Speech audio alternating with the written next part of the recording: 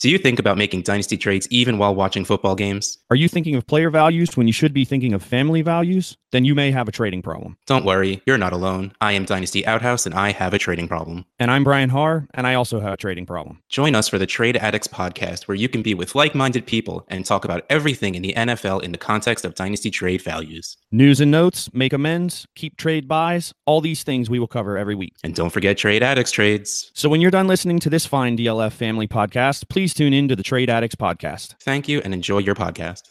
Hello and welcome back to the Dynasty Crossroads. My name is Peter Howard at PA Howdy on Twitter. This is a member of the DLF family of podcasts. Sup? Plugs. I don't know.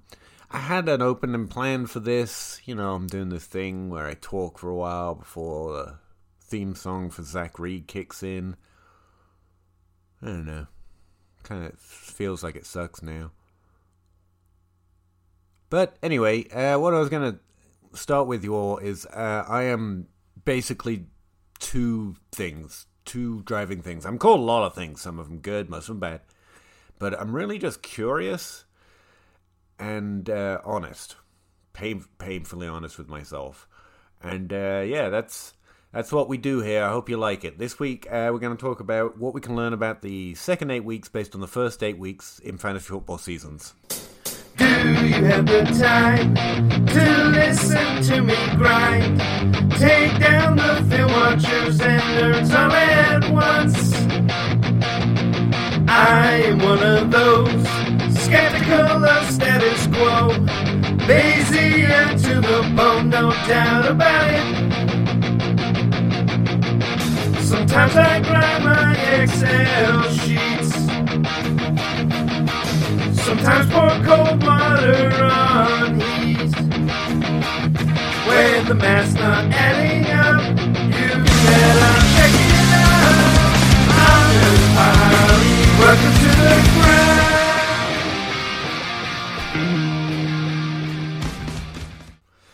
Yeah, I let the full intro play this week, I guess because I like listening to it, and also because I just needed some extra time to think about that awful failure of an intro. You know, just reflect, take a quiet moment, or loud moment where Zach sings. Listen, it has a point though, because I don't think, I think it's why I have a particular type of fun on Twitter. I don't think people get it. Like, I don't think I'm smart, like genuinely or good. But I'm remarkably curious and by default painfully honest. Like, and somehow that adds up to this, whatever this is, and the quiet time we have here on the Crossroads. There's nothing like a loud rock themed anthem and then a nerd coming on to talk very quietly and boringly about fantasy football, by the way. But I digress. Yeah, because people don't like my shortcuts sometimes, even though I have the background research on them. And sometimes they don't get, I feel like, why my content isn't always directed. And when I write an article or something of that nature, book, chapter, whatever it is, I'm mercenaried into doing, because I'm a complete whore when it comes to content, or YouTube video, I do try and make it useful and direction. But most of the stuff I talk about and end up spending the majority of my time on is just, I'm kind of curious. I have a question, I want the answer to it. It's not particularly an interesting question to everyone, maybe, but I want to know the answer to it. So I go about trying to find the best answer I can by using information to draw the best conclusions I can, and being willing to change those conclusions based on it not working, or not working out that way, or finding new information, essentially, which all of that would just be finding new information. And that's it. And that fits this little weird hobby of ours, because it's just a default good process. Not like I have a good process, just my natural inclination fits. It just fits. And I don't sometimes understand why people would try to retrofit what happens onto the ideas they want to be true. And it's a lot of fun having a conversation about something that really doesn't matter ultimately, unless you're playing in $1 million leagues, of course. But fantasy football, a little aside from life, and that's it. And I just post stuff like that on Twitter, and I talk about that stuff here on the Crossroads, and sometimes it's directionless. But it's an interesting answer to a question I had. I often find it circles back around, like you inoculate yourselves to bad analysis, if you can call it that, just by having an understanding of something that you didn't really particularly have a purpose for in the first place. You were just curious, and so you know it works roughly this way, but you didn't really have a firm game-breaking conclusion. You just know this thing. And then someone says something stupid, because it is just stupid. It's just stupid to say things based on what you think should be true and then finding information. I mean, I get that it's not everyone's default to be whatever the crap I am, but I mean, it's just like, how many times can you be wrong before you're like, maybe I should change something? But whatever, different strokes, different folks. It's cool. Why am I going on this one? Because I got curious. I was just wondering if I could see a simple list, because I thought it might be striking. We definitely talk about it as if it's striking, and that's what interested me on Twitter. Just what do the players averaging over 20 points per game through the first 8 weeks of a fantasy football season look like, and what does the list look like in the second week? Like, is there a drastic change? Is it just start your studs? Is it these guys are now locked in? And I have a pretty good understanding of season-long stats, but I'm not often digging through weekly data week by week as the season goes by outside of projections for a single season. I've been building out a weekly database now. Unfortunately, part of this, and why I don't have many definitive things to say, is that my weekly database in its full form as it is right now, I've really freshed it out. I want to add some other things. I don't quite have a line on where I'm going to get access to them, but I got most things that I'm interested in, and still some things I really want to. I don't know if I want to import from the season-long database or if I want to turn my weekly database into my main database and just start doing some other things in there, because I got some really neat tricks and tabs and little things I've built in the season-long database, like to just simply list based on season-long stats, adjusted accordingly and as is needed, for the most likely breakouts. It just pulls up a list for me once I add new data, and it worked really well this year. The first year I implemented it, highlighted pretty much all my good takes. Those are the names that appeared on the list, and also Kenny Golladay and Juju Smith-Schuster and Allen Robinson. But, you overlook the bad ones. So, we'll take Kupp and Debo and Marcus Brown. It's pretty fun. It's good to know that Zeke was meant to continue producing just because it auto-populates. But that's all built in my season-long database. I've really gone off the track twice here. But anyway, my weekly database, in that the data is listed weekly, and then I've got it pulled into a season-long trend tab, so I can see some of the season-long numbers as well. It doesn't have breakout year, and it doesn't have breakout age, although it is all hooked up through the same ID system now, so I can connect it all, but it only has that weekly data, as in what they did week 1, 2, 3, in every individual season from 2018 to 2021. Obviously, the season is 2021, so that's not even finished yet. And every time I add more, there's more smoke coming out, even the desktop at this point. Weekly data in Excel is just weird. Look, I've talked on here before about how play-by-play data literally breaks computers if you try to play around with it a little too much, just using Excel. And so, coding continues to be probably what should be on the top of my list of priorities, but I'm not a real nerd. I'm not someone who just wants to be able to simulate games or find, and I'm not John Bosch. I'm not a game theorist who just wants to find the cheat code to a game. I'm literally just curious, and I enjoy being curious with other people, and the fact that I found a small community is interested in some of the results of my curiosity has been amazingly fun. And so yeah, coding is something that I should do, and it makes my eyes roll every time I try because I'm not a real nerd. I'm not like deeply into that stuff. I just need to know a certain amount of it to satisfy my curiosity. And so far Excel's been working, and I really need to learn to code to get more answers to questions. But where was I? So I was interested. Points per game list, first 8 weeks, second 8 weeks. It's not groundbreaking, and it's certainly not something I haven't heard people talking about, the splits in season. In fact, when I just posted a very simple thing about, well, very simple, but it took me all night to build, here's a list from 2018 to 2020 of players averaging a certain number of points per game in the first half of the season versus the second half of the season, adjusted for anyone that didn't play at least 4 games in either sample.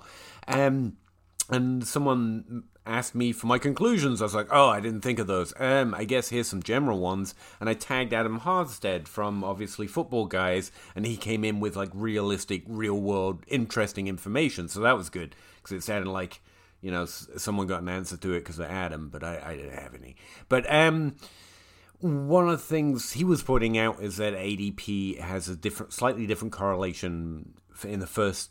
Actually, he was using quarter splits, so go read the thread if you're interested in what Adam said, because it was remarkable. But one of the things that he's noted before, and I kind of saw it in the list that I created, is that players who are younger, especially rookie players, tend to average more in the second half of the season, or as the season progresses, rather, than in the first parts of the season, which makes a lot of sense. Working your way into the office, learning the offense, developing trust and connections and all those real world things, it kind of makes sense.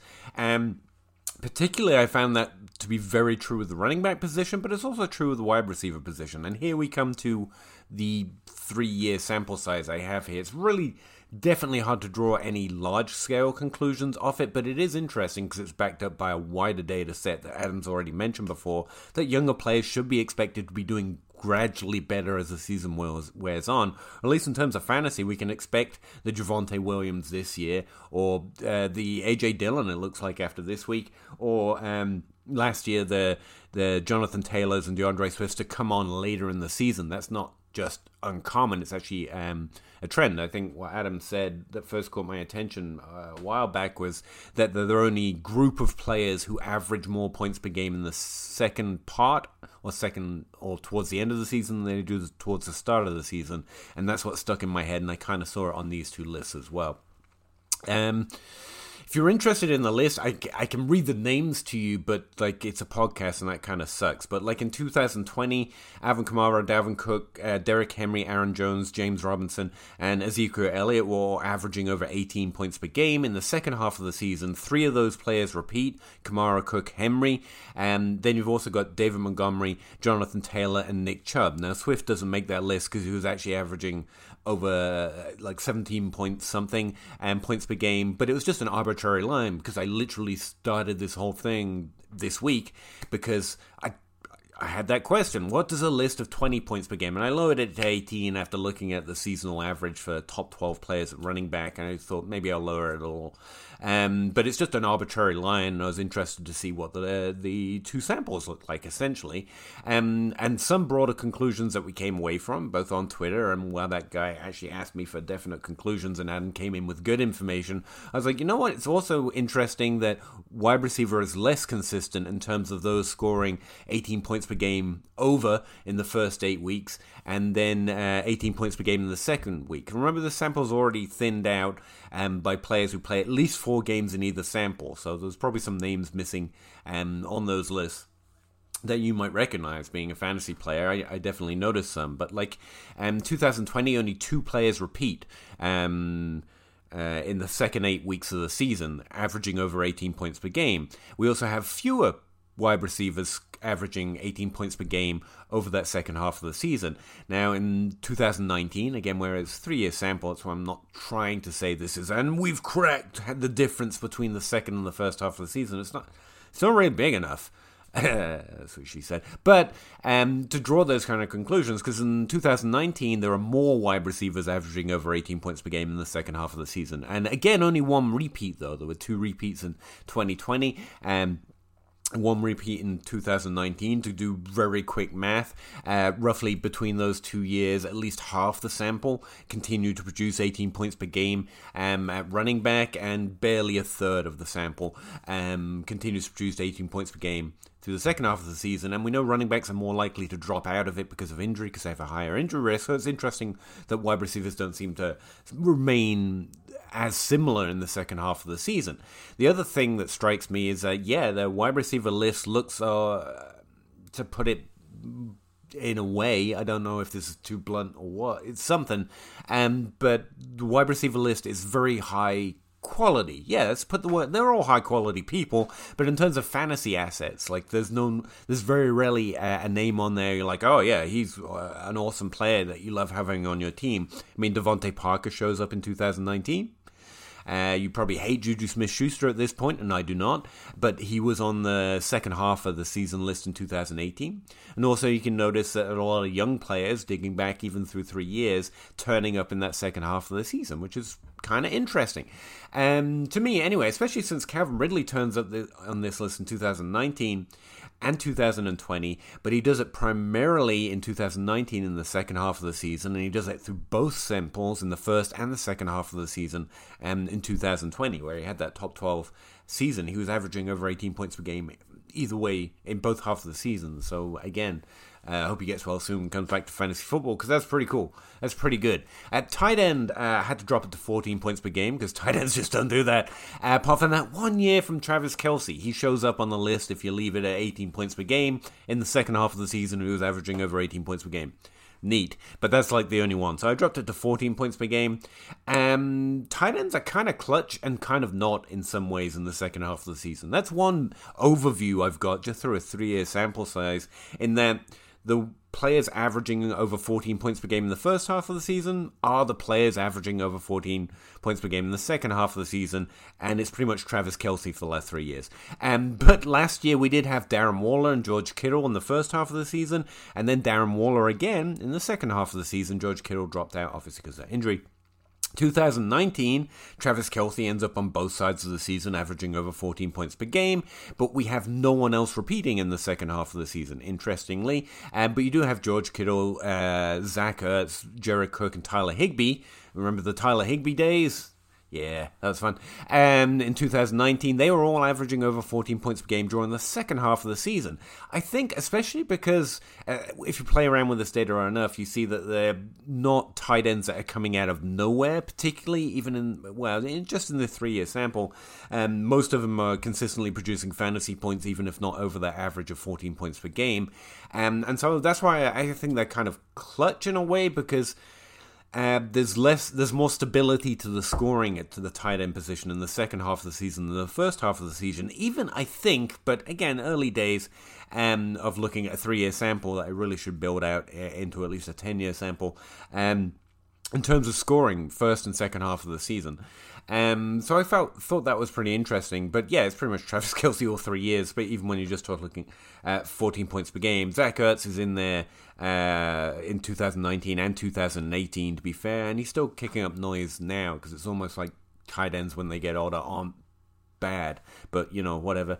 Or any player for that matter. But tight end, I didn't see a lot of excitement in that group outside of that. They're a little bit clutch because there's less variability. There's more sustainability to their points per game first and second half of the season. For example, I went back to the data set and I tested R-squared. I know, one of those boring nerd numbers, but literally just think about it in terms of what's the relationship between one number and the other number. And the relationship is very strong at tight end. It's like 0.65 in R-squared, which is that it's often described as predicting 65% of the second number, so predicting 65% accuracy of the points per game for tight ends in the second half of the season. But that's entirely, and it's not an accuracy measure, and even though we can turn it into a percentage, like I probably don't understand it enough to try and explain this again. I actually did pretty good research on it and did a few episodes a while back on exactly how to translate it out of nerd language so we can understand it.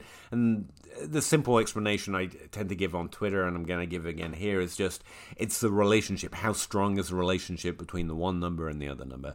And it's strongest for tight ends. So the first half of the season, again, they're more consistent than most in the second half of the season. Running back is next, and it's very, very close, actually. And wide receiver is the lowest of the three skill position players, tight end at least, even though there shouldn't really be three. But that's a conversation for another day. So why the curiosity thing and just these general notes? Because I basically get 2 days in season. It's kind of why in-season stuff sucks. I want to say, like, I hate in-season, but I don't. I love in-season because everyone's active. I get more questions. I get to talk to more people. Everyone's much more interested in this little thing I'm curious about constantly. And it's wonderful. People want to discuss teams and players and trends. And normally, it's just me and you sitting in my little finished basement talking about some weird little thing that I found interesting and might have use. And, you know, Cooper Kupp and Deebo Samuel sometimes.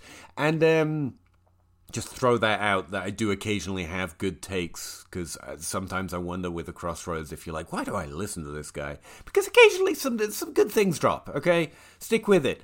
And occasionally I even make a joke. I make a joke or two now and then, you know? Yeah, it's fun. We're having fun. We're all having fun. I'm moving on. So where was I? Because I get these 2 days, basically Sunday after game lock to the end of Monday, when I go to bed on Monday, which is usually very, very late. Though that's the time I have to just be curious. Outside of that, I have to get the data out. I don't know why everyone wants data the minute a game's projected. Like, are you really using target share to make lineup decisions for games that are finished? I don't know, but I feel like if I don't keep up with the pace, people will stop being interested in me and my curious little ass. So that was weird. So I just get it out as quick as I can. But while games are going on, basically that little period, I've just kind of free. I don't have to update projections, because I mean, updating projections at that point would be almost dishonest. I could just look at the stats and update the projections, so I don't update them during that period. There's no data that's dropped off the NFL API, so there's nothing to stuff in sheets. I don't have a podcast to record because, again, I've left this one a little late already, but also we tend to wait till the week wraps up till I really start recording this podcast, and I was doing a little bit of curiosity this week, so this is a little late, I guess. I'm trying not to be too strict with myself with the deadline, actually. It's more fun for me, and it makes for less haphazard episodes, which has happened occasionally, and I don't like. So, I try to keep to the Sunday night, Monday morning drop for the podcast, but there's a little leeway in there for us, you know? A little surprise every now and then on a Tuesday or Wednesday. It's not a bad thing. Surprise is a good thing. God, I'm in a weird mood today. I got curious, and I get excited, and I have fun, and I'm not used to feeling happy. And I am happy when I got to investigate a thing or found an answer to a question. So moving on, because I desperately need to, I just was looking for that list and to see what kind of names I saw, and obviously that leads on to more questions. That's the thing about curiosity. But where it's only a 3-year sample, and that's why I went through the whole thing about the database, I really don't want to make you think that I'm drawing large-scale conclusions that can definitely tell you about the next 8 weeks in 2021.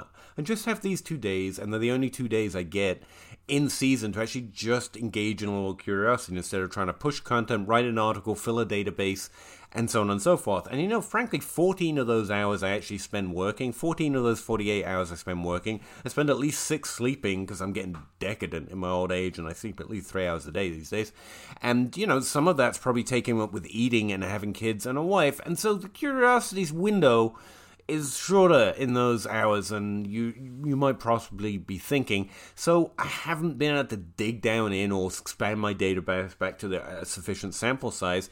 It's just I think there are some interesting things here, and I'm going to draw some conclusions here, but remember that they're very broad. Like what I just said about tight end, I think tight ends can be kind of clutch. I feel safer stuffing in a tight end like Hunter Henry this week or Noah Fant this week when some of my wide receivers are a little bit questionable because of that consistency in their points per game scoring. And that helped me out a little this week. It's not like always start tight ends over wide receivers in the second half of the season. No, for a start, we're talking about 14 points per game instead of 18 points per game, so don't do that, okay? Just don't make large-scale conclusions of the casual observations of a 3-year sample size. And that, yeah. It just occurred to me that I could get like clout and money and fame if I was willing to do that, because I just realized half the people that annoy me have all those things, and it's because they would literally tell you that this is for sure. Yeah, screw those guys though. Anyway, moving on. So, here's some conclusions based off the actual data instead of just looking at the list that I was curious on. One of the other things I did with it, besides testing R squared and lining up the samples and removing those 4 games and actually figuring out a way of doing this with my sample size, was to look at what I call, or you could call, game-breaking or game-changing or league-winning players. I'm sure there's a term out there that someone's claimed and TM'd, and, you know, I'm meant to use their term. But it's players that averaged over 14 points per game in the second half of the season that were scoring less than 13 points per game in the first half of the season. And I just made that list and sorted them by position because I was interested in, was there any commonalities? The running back list, again, we see a large trend towards their career year being slightly lower, in that, you know, the average career year of players averaging over 14 points per game during the second half of the season and playing at least 4 games, this is where DeAndre Swift actually makes the list, for example, is around 2.8. And there are several of those players, like Damian Williams, in 2019 who did this, who we know earned opportunity essentially because he became healthy and available, even though he played, where's my split here? He played 6 games the first half of the season and 5 games the other half of the season. It's an avenue for opportunity to open up with running backs, which we're very familiar with, considering our, Ernest Johnson takes this week, for example. Opportunity to open up in running backs in a very interesting way. Damian Williams is on this list twice, by the way. It's Chiefs running backs on Clyde Edwards-Helaire have the opportunity to be game-breaking, it seems, over the last 3 years. I don't know why they won't throw more to Clyde Edwards-Helaire, but they're not. So there we go. Anyway, so where was I? Outside of those few rare examples, and we only have 16 players over the last 3 years that have done this, averaged less than 13 points per game and then over 14 points per game in the second half of the season. And they tend to be younger players, like DeAndre Swift, like Joe Mixon. In 2019, it was only year 3. Miles Sanders did it in his rookie season. For example, Melvin Gordon did it in that same year in 2019. But he only played 4 games through the first half of the season, so that's, again, an availability thing, that path to opportunity that running backs can get, which, it really isn't an avenue open for wide receivers, unless perhaps you're a rookie. So that's what I see overall in these 16 players. It's, Javonte Adams, A.J. Dillon, these younger wide receivers earlier in their career can definitely work their way into more opportunity during the second half of the season. Overall, again, as Adam Hobbs has definitely actually proven with probably a better podcast and more data, they're the group who we should expect to average more points per game towards the second half of the season. So if they start dropping in your league, if you're playing in a redraft league, it's a good idea to pick them up. I remember this being one of the fascinations with me that got me more into Dynasty from redraft, because I started to see Mike Evans and Odell Beckham's on the waiver wire in some redraft leagues because they hadn't quite been scoring. Well, Odell Beckham was slightly different here earlier, but Mike Evans definitely. I think Kelvin Benjamin as well, because I started adding them off the waiver wire, and they started slowly scoring my points, and actually, may have won me some leagues in that year. And I was like, these young rookies, and the way no one values them in redraft, at least, are really interesting. Unfortunately, a lot of us joined up at that point, and the edge was already gone before it started, but it did get me here. So there we go.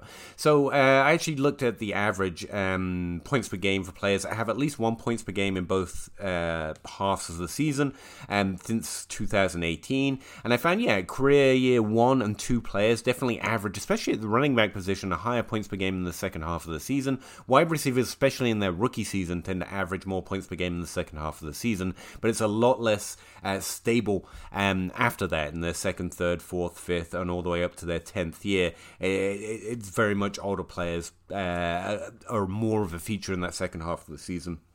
But yeah, I can definitely see some of what Adam's looking at, but I do think it seems to be, just through the 3-year sample size, more of a running back trait.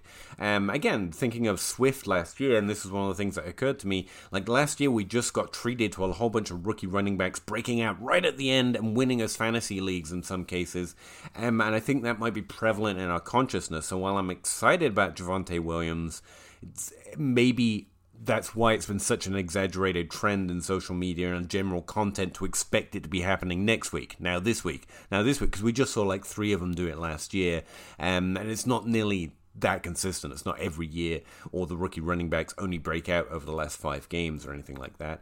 A wide receiver, on the other hand, if I look at those game-changing, game-breaking, or players that average over 14 points per game in the second half of the season, interestingly enough, there are a lot more wide receivers that suddenly start doing that or elevate their points per game in the second half of the season. There's 16 total over the last 3 years, 18, 19, and 20, that followed this points per game trend in the second half of the season, and there's 21 wide receivers. And again, it doesn't sound like a huge difference, and it's not, especially in points per game numbers, but since we're dealing with a fairly small sample, that is consistently more every year, and we should kind of expect that. I think, again, off a small sample size, that more wide receivers will, or the players averaging over, like,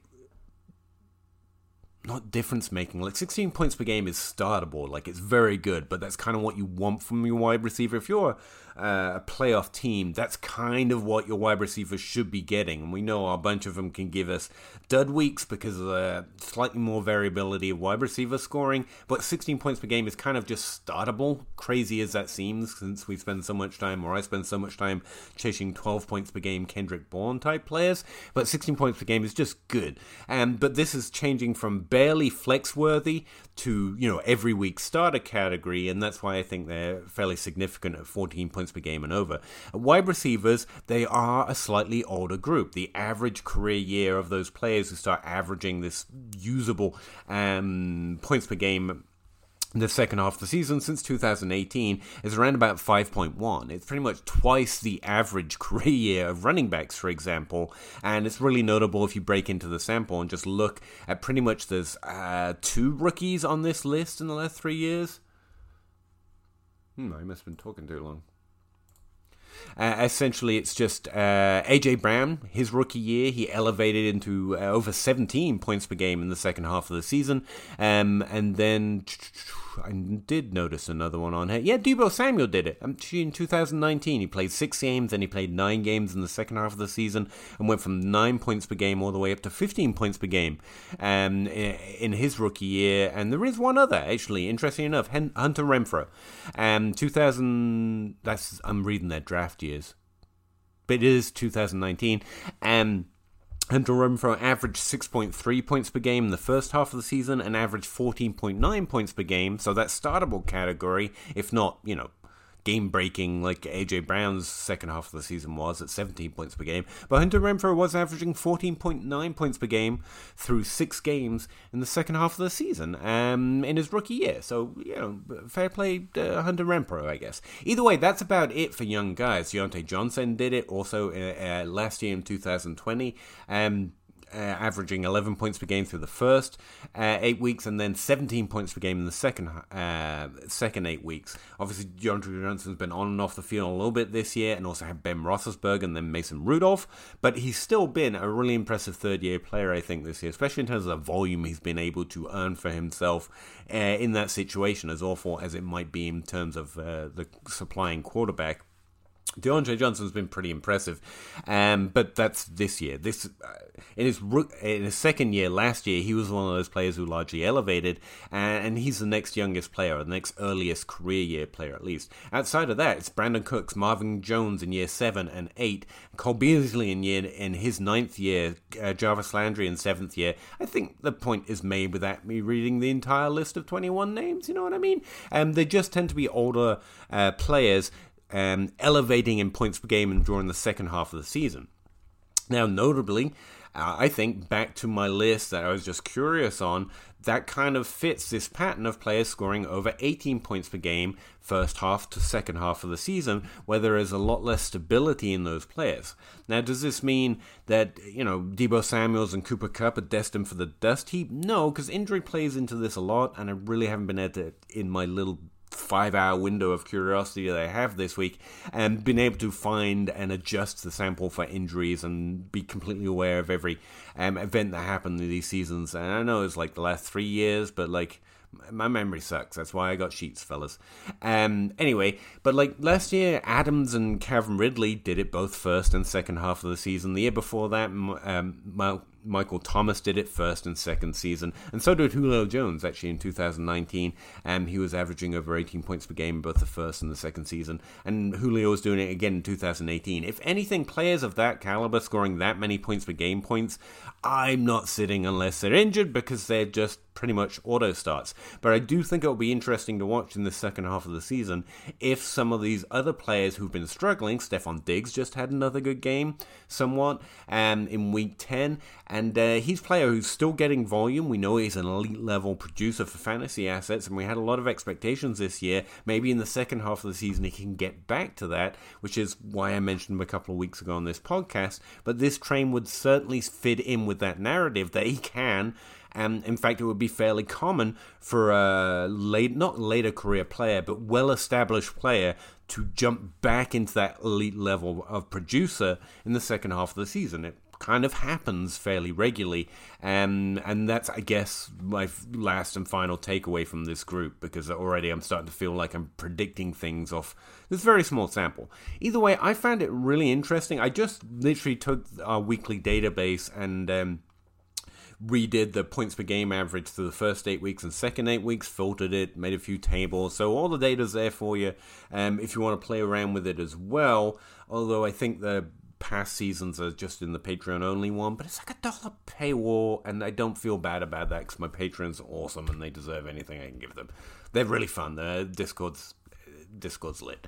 So conclusions. Tight end scoring is a little more stable first and second half of the season. Running backs is next stable. Wide receivers also is the least stable, but they're all operating within a pretty fair range. If players play at least 4 games in the second half of the season, we shouldn't expect volume or production to really drop away. There are some Todd Gurleys. I did look at the opposite of the game changing players, or whatever I decided to call them, and there are Todd Gurleys who are averaging over 18 points per game in the first half of the season, then really let us down in the second half of the season.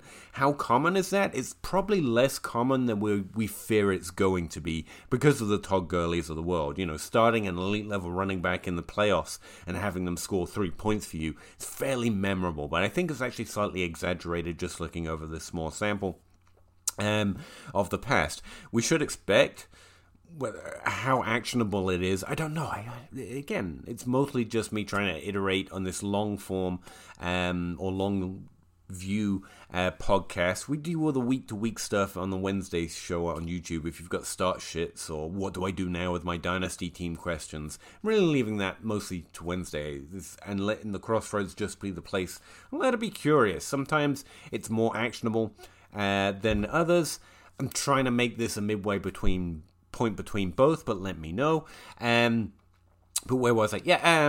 We should expect, I think, more wide receivers to suddenly start scoring that significant fantasy point per game threshold in the second half of the season than we've seen.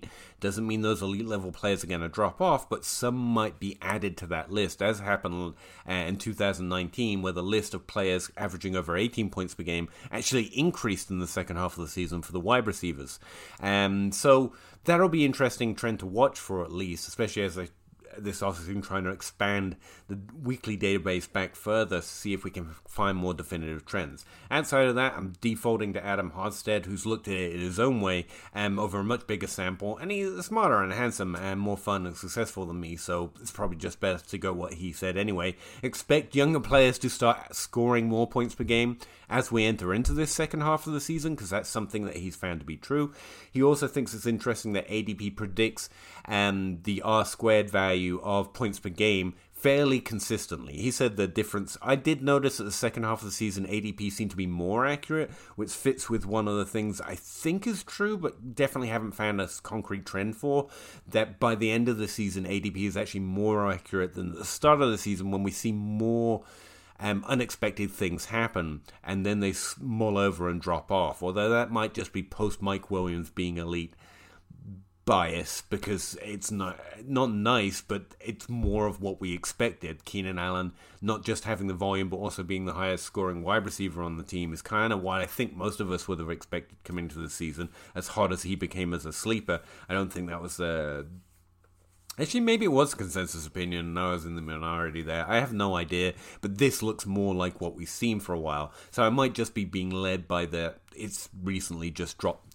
There's a recent trend where what I expected dropped back into play instead of the thing I didn't expect, which is Mike Williams being the lead wide receiver on the team. Just to throw that out there, where I'm talking about small sample and kind of on the fly. I don't know that for sure, but I thought it was interesting that Adam's research showed that the second half of the season, ADP seemed to be slightly more predictive, even though it hadn't changed from the start of the season, of points per game. But to his point, the difference was so marginal, making large conclusions like that is probably stretching the data too much. But he tested essentially ADP in different seasonal splits, and his main takeaway was that ADP is fairly consistent at predicting points per game, and that younger players, specifically rookie players, would average more points per game as a group in the second half of the season. So if anyone's left, although Devontae Smith just scored 2 touchdowns, Elijah Moore just went off, Rondale Moore might be the player people are now down on. Devontae Smith just reminded everyone you don't have to have a high BMI to be good at football, because you don't. So we're going to have to wait for a while before I think he's going to be the most interesting value this offseason, but that's just a guess. But Rondale Moore's points have been slightly low. Might be an interesting player to target in Dynasty leagues, because he's still got weeks to actually improve his value if he actually produces more points per game. And who knows, if he jumped into that productive category in the second half of the season, he might actually be a good player to target for a team in any situation. And I think Rondale Moore is probably the most quote-unquote disappointing high-value rookie right now, outside of Tutu Atwell, obviously, because he was high-value. Anyway, I kind of got off the rails here. I started off the rails. I went off the rails at least 3 times during this podcast, so I feel like it's consistent at least. Anyway, let me know what you think, or if you've looked at this or any other ways that I might look, because that's the other thing, just being a moron who's curious. I needed to see Adam post that stuff just to get a general idea of how should I look at this data now I've satisfied my curiosity. And he has some really good ideas, and I think if there's anything good in this podcast, it's because I was basically stealing what he did when he was looking at this kind of thing and trying to apply it in my own way. So, yeah, there it is. That's my podcast for the week. I got to be curious. I actually delayed the podcast for a while because I just wanted to investigate this a little bit more. And hopefully some of that was interesting to you. If you have any more direct, questions for right now, like actually week 11, not generally second half of the season questions, by all means drop by the YouTube and Twitch and other YouTube and Facebook, I think, live podcast, me and Dynasty Outhouse. Although this week we got a surprise mystery guest, because I don't know who it is yet, because Dynasty Outhouse can't make it, which is sad, but I'll get someone really cool and fun and ask us on that show on Wednesday. And yeah, that's where we'll do the more directly this year, what do I do stuff. And this gets to be my curiosity playground. Hey, Jay Clef, man, he can't make me do actionable content anymore. Don't tell him I said that. All right, thanks very much. I'll talk to you again next week. Bye? God, I hope you enjoyed some of that. Yeah! Chicken or crow, crossing the road, go. Clicking a poll, Twitter is gold, player unfold, so Jake on the table and Abe on the plays, though. Pete enumerates the plays, they're analytical. Picking my nose, don't really know if I like that. Picking their brains, got different lanes, but I like that. Picking these guys, all of these times, all of these nice stats. Picking apart, the film is an art, always a fight back and forth. There is no order, they disorder more and more because the players ain't no older. They some hoarders or some mortars, dropping bombs without no borders. You got that I like mortar, peak grinding numbers like molars. I don't know anymore, I am at a crossroads. Chicken or crow, crossing the road, go. Clicking a poll, Twitter is gold, player unfolds. So Jake on the table and Abe on the plays, though. Pete enumerates the plays, they're analytical. Chicken or crow, crossing the road, go. Clicking a poll, Twitter is gold, player unfolds. So Jake on the table and Abe on the plays, though. Pete enumerates the plays, they're analytical.